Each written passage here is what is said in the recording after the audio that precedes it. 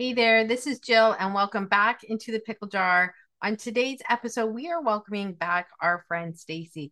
Now, our friend Stacey, back in episode 29, shared with us her journey with Cushing's to adrenal insufficiency. And Stacey did that by sharing with us her presentation she did as a patient experience partner. Now, this was a presentation she did in front of the medical community. So if you haven't listened to that episode, I highly encourage you to go back and listen to it, especially if you are a medical professional.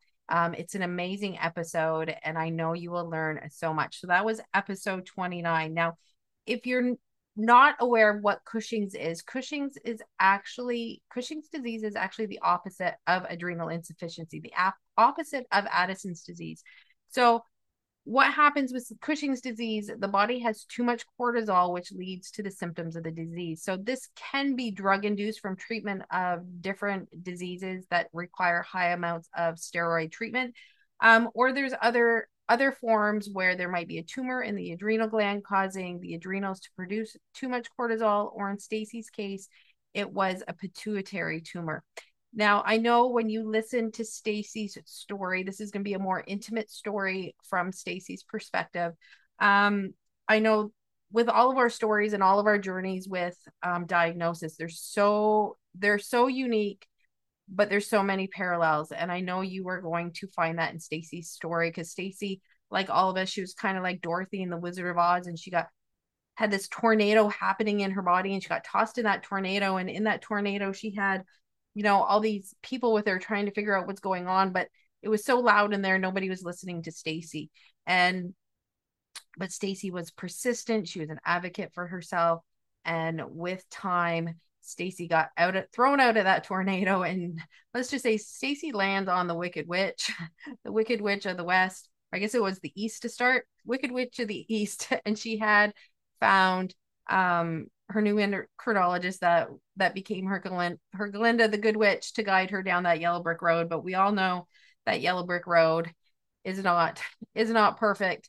And Stacey, of course, found another Wicked Witch of the West and flying monkeys. But again, she was persistent. She was an advocate for herself. And when Stacey gets to Oz, she does absolutely amazing things to advocate for herself, and is an amazing role model of what we can do, how much power that we really have if we're persistent. So I thank Stacey again for joining us and sharing with us a different perspective on her story. Now, I want you to keep in mind this podcast is being recorded with two ladies with adrenal insufficiency at 8 o'clock at night, and I've had low cortisol symptoms all day. So, but I wanted to do the podcast because I'm sure there's going to be moments in the podcast where some of you listening are going to recognize the low cortisol symptoms. So I wanted to keep it real and authentic. And that's what the pickle jar is all about. It's all about us coming together and connecting and just finding that common ground. So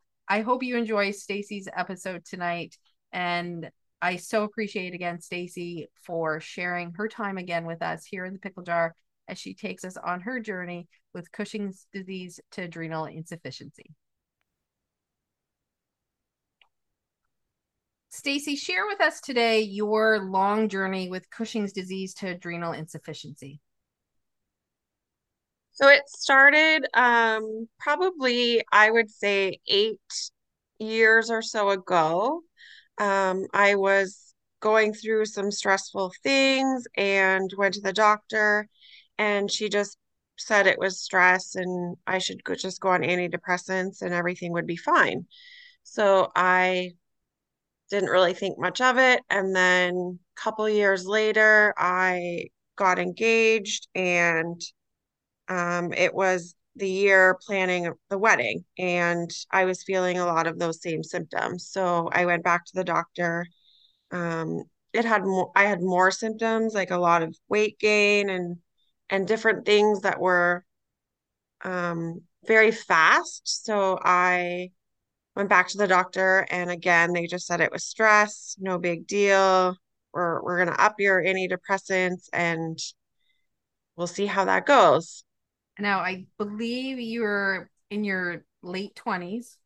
I was 28 at the time. Yep. And I think you had told me before you had gained like 50 pounds. Like there was a significant change. Now was that Yeah, before it was about or after? 50 pounds And then was in, obviously sorry? that was one of the symptoms, obviously. Yes, I had gained about 50 pounds in, I would say, 3 months. Despite going to the gym, I had a personal trainer, I was seeing a nutritionist, all these different things. So I knew that something was definitely wrong. It was abnormal. So you knew antidepressants just didn't feel like it was the right answer, the right solution, that just didn't feel like the right direction to go in. Right. Yeah. So what other symptoms did you have along with the weight gain for the Cushing's disease? I had very high blood sugar. I had very high blood pressure. I had back pain. I had rashy skin. I had easy bruising, thin skin, these big purple stretch marks all over my stomach, headaches, dizziness. Um, there's a lot. Is joint pain something associated with Cushing's disease? Joint pain for sure. Yes. Yep. And then how, so when all these symptoms started kind of compound and you kind of push forward with the diagnosis, how long did that take? And what That did they took find? How did they find out that it was Cushing's disease? So it took probably 4 years. I saw 9 doctors and specialists, and I finally got a blood test to determine that I had a very high cortisol level. And then, so the high cortisol was enough to get me a referral to an endocrinologist. The endocrinologist fully admitted that she didn't know much about Cushing's disease. That was my initial, after a lot of research, that's what I thought it was. So I had asked her if that's what it was. And she admitted that she didn't know much about it. So she referred me to another endocrinologist specialist in London. So he ordered an MRI, and a tumor was found that was wrapped around my pituitary gland. And now, from my perspective, I've never been told I have a tumor. It's probably one of those, you're at a point, you've been on a long journey already, not knowing what was going on. Your instincts have told you there is something wrong with you. And just to hear those words, tumor, how did that feel when, you know, it's like you found what's wrong, what's causing the problem, but it's associated with the word tumor. What do you remember what that felt like? Tumor is definitely a scary word, and it was scary, but it was also strangely relieving that they found something, that all of these years of me thinking something was wrong was actually proven to be right, and that we actually found the source. And now that there was a plan to move forward to fix it.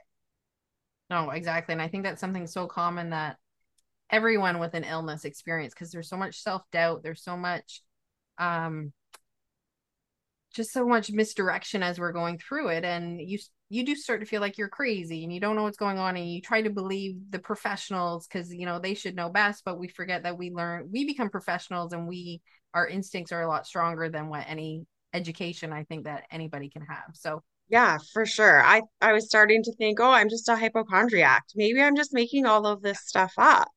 Maybe I'm fine. They keep saying that I'm fine, so maybe I am fine. now, do you remember at that point of the journey, was there anything other than Cushing's that they were looking into, like any other possible diagnosis that they explored? Yep, they looked at a whole bunch of different things. I had every test under the sun that you could imagine. I mean, kidney tests, liver tests. They tested for lupus, um, just all sorts of things. Everything but Cushing's because it was too rare, apparently. Um, and I remember the doctor that told me that he was testing me for lupus. And I had said, when he called back for the results, well, could it be Cushing's? And he laughed at me. He said, absolutely not. It's too rare. And he laughed.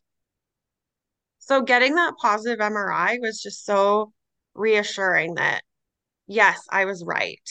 Yes, exactly. And the thing that I find frustrating, especially with when it comes to the adrenal glands. Like you said, Cushing's, that they did a cortisol test and they found out you're Did. like it wasn't a complicated, expensive MRI. It wasn't anything over the top that you could anyone could ask for to be tested for Cushing's. It was just say, you know what, let's rule it out. Let's just do a simple blood test. And Yeah. what your cortisol's fine. It's not Cushing's. So we'll cross that one off the list. Right. Yeah. So I think that's a perfect message right there for our listeners that, you know what, a lot of these tests are just simple blood tests and that we should be able to push for them and find somebody, whether it's a specialist or a family doctor or somebody who might just add that onto your blood work could make Yeah. years of difference in your diagnosis, right? Absolutely. So after that point, after you found out you had the tumor, after you found out you were right and you had a direction to go into, you had some surgeries coming up. So tell us about those surgeries and how the journey that they took you on. Yeah, so once I was finally diagnosed, it was fairly quick. I had my first surgery probably 3 months later. So it's I forget how to say it exactly, transphenoidal surgery where they go up the nose with I think it's a laser actually. Um, and they cut the tumor off of my pituitary gland. And then once I'm done with that, they bandage it all up. I can't breathe. I have packing in my nose. It's pretty awful. The amount of MRIs I had was unbelievable because you have to have one before surgery, right after surgery. I had one probably every day for weeks. Um, but they found out that my levels weren't coming down, my cortisol levels. They were also checking my cortisol almost hourly at that point. So I think it was 5, 6 days after my first surgery, my levels still weren't coming down. The neurosurgeon came in and he said he wanted to go in again before that I had fully healed and that passageway was closed. So they did, and they took out half of my pituitary gland and they found a little bit more tumor underneath it. So, hoped for the best. They packed me up. I had a CSF leak, which is a spinal fluid leak, Okay. which they were able to fix during surgery, which was good. Um, so yeah, and I was in neuro ICU, which the nurse told me there that most people that go into neuro ICU don't come out. So I was very lucky. That was also very scary. Now, is that in relation to, like you said, you had, I'm sorry, what was it, the spinal? Spinal fluid leak. So is that what put you in that situation then? That No, it was just the brain surgery. It was just the pituitary surgery itself. oh, Just because of all it's, I don't know, very complex. I would think it would be. Sounds very Yeah. complex to me. Yeah. So the healing is slow. Yeah. You can't do anything after. You can't I couldn't even go up my own stairs, do laundry. I couldn't do anything. Well, it sounds very complex and very delicate. Yes, delicate is the word. Yeah. So what happened after because you said they couldn't remove all of the tumor They couldn't remove it all. So because I had gone home it was wrapped around after that. Sorry? it was wrapped around an artery, the part of the tumor. Yeah. So after the second surgery, I went home and I think it was maybe 6 months later, 8 months later. It was later on that year. Um, doing more testing, obviously, and they found that my levels were still pretty high. So they had suspected that there was still tumor left behind. An MRI showed a spot, but they didn't know if it was more tumor or scar tissue. So I had to go in again. So basically what happens then, if I understand this right, and in case some of the listeners are wondering as well. So so you had a little bit of your pituitary left because they couldn't remove it all, correct? And Correct. the tumor's there, so the tumor was still stimulating the pituitary enough to stimulate your adrenal glands with ACTH, correct? Which is Correct. So it was like hyperstim. It was still that little teeny tiny bit of powerhouse pituitary and tumor. Like they were both working together too much, Yep. basically, right? Okay. And then the Yep. ACTH was still surging, telling the adrenal glands, Stacey's a rock star and she needs a whole bunch of cortisol when she doesn't. Yes. Yeah, Okay. I was about 10 times the normal Okay. of Okay. cortisol. Okay. Yeah, so That's a third lot. That's a lot. surgery, That's a it's a lot. Yeah. that's a big rock star. That's a big concert you're putting on, Stacey. Okay. Yeah. Okay. So So third surgery revealed that it was more tumor. They removed another piece of my pituitary, but the remaining piece of tumor was on my artery, the carotid artery. So they can't surgically remove it. So then the decision was made to have a bilateral adrenalectomy, which is removing both of my adrenal glands so that I cannot produce cortisol on my own at all, which is now Addison's. so best case scenario for you would have been they would have treated the tumor and things maybe would have returned to normal for you with your cortisol levels, but that didn't Yes. because they couldn't remove all of the tumor Yeah. pituitary and it was still overstimulating the adrenals. So the decision had to be made to remove the adrenal glands completely. Yeah. And okay. Okay. Yeah. So tell us a little bit about the removal of the adrenal glands.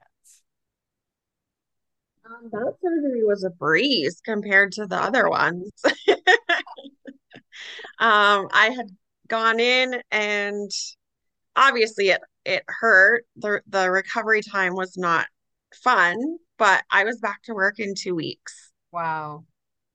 And it Yeah. was, and is it something similar to like say the way they do a gallbladder now kind of thing? Like, is that Yeah, how? I have 3 scars on each side of my abdomen. And So it's laparoscopic. yeah, I would say I knew there was a word, Yeah. but I knew I would fumble it up. So Yep. okay, that's what I assumed. They just went in and it was very uninvasive surgery. They took something Yes, important out, but it was physically uninvasive to your body. So correct. Yeah. okay, so now you have adrenal insufficiency. And so how did they start treating that for you? So I was sent home with hydrocortisone and didn't really have a whole lot of information about it. It was I knew that I was going to have to be on steroids for the rest of my life and that I could have the possibility of an adrenal crisis. I didn't really know to the extent of what the symptoms were. So it was a week out of my adrenal surgery. It was my birthday, went out for dinner. I was excited out of the house for the first time in a long time and got home from dinner and didn't feel well. And I just thought it was food poisoning or just something wasn't sitting right with me. And it was my first adrenal crisis. Uncontrollable vomiting, shivering. It was the worst feeling because I didn't know what was happening. I didn't have my emergency injection, so I didn't have an emergency kit.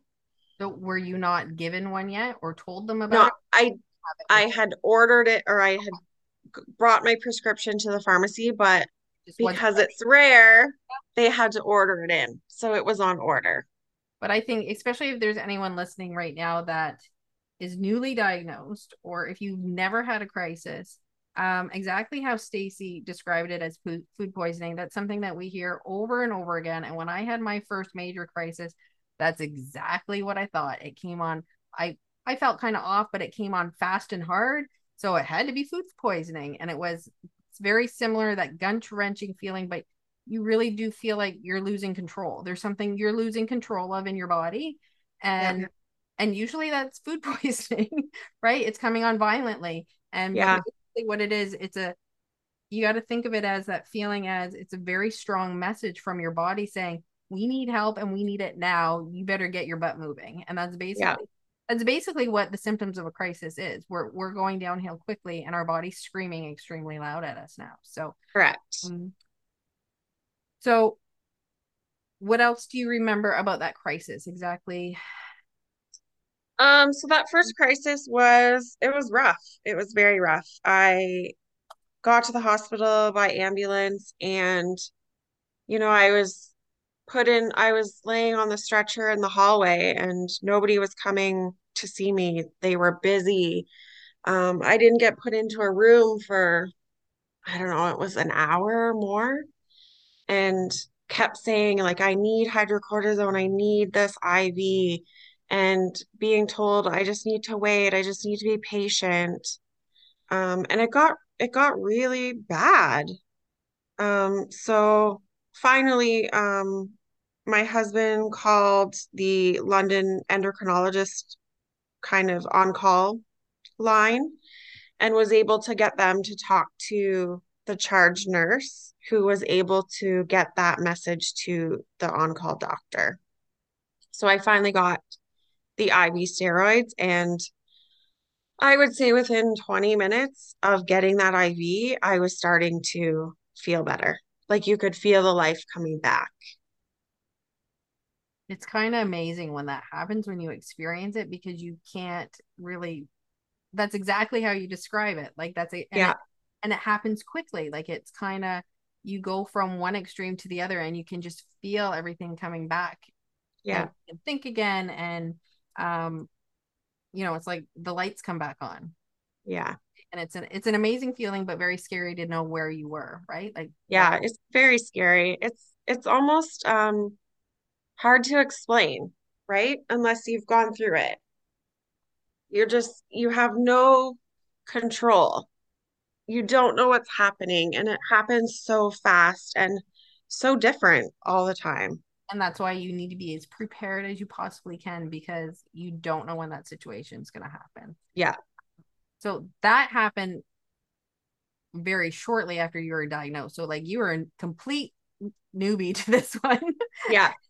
And you know, yeah, like completely new. So what, I mean, obviously you learned a lot right from the beginning, which is good. Moving forward, what happened after that, after your crisis, and what was the next part of the journey? So I'd had a couple of different crises, I think, over the next couple of years.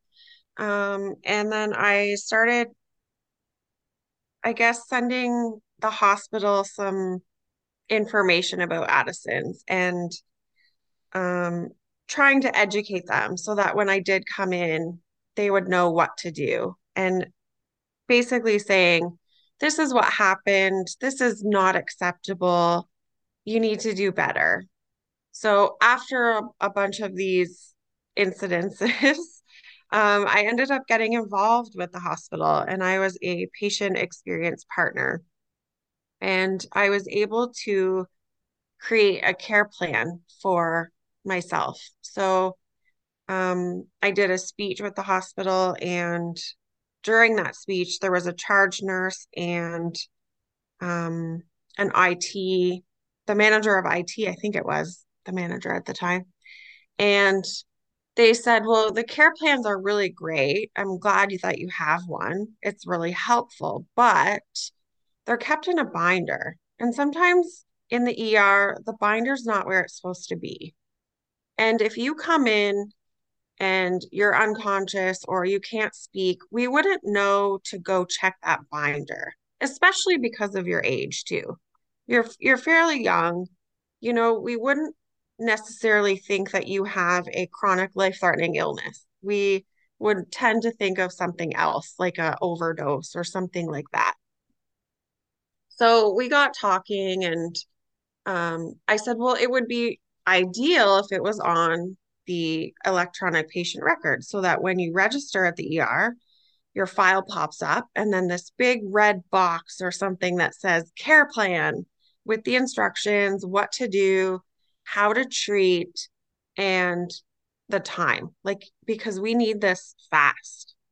So it took a while, but they were able to make it happen. And ever since then, I've had zero issues at the hospital. I'm in and out. Like as soon as I come in, I'm triaged right away. I get the IV in 15 minutes or less, which is huge. It's a game changer. It vastly improves the recovery time. Um, I don't have to stay in bed for days after a crisis. I can go back to work the next day, or a day after, because it does take a lot out of your body if you have a crisis.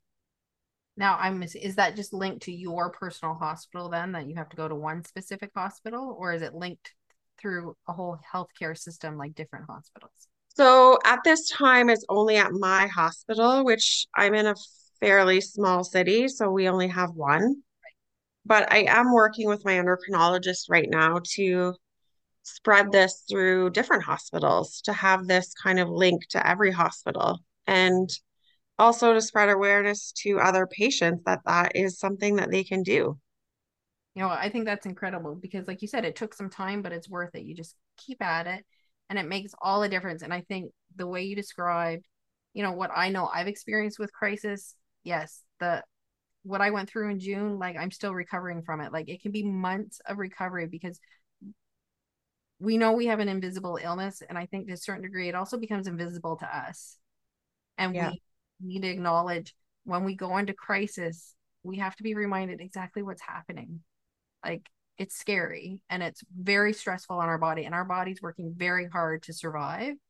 And that takes a lot of recovery. So the more you can stop that and stop Yes. the process and get the care within 15 minutes, it's it's going to prevent you going into another crisis. It's going to improve your quality of life. It's going to improve absolutely everything. And that's a great example of you saying, you know what, I worked at this.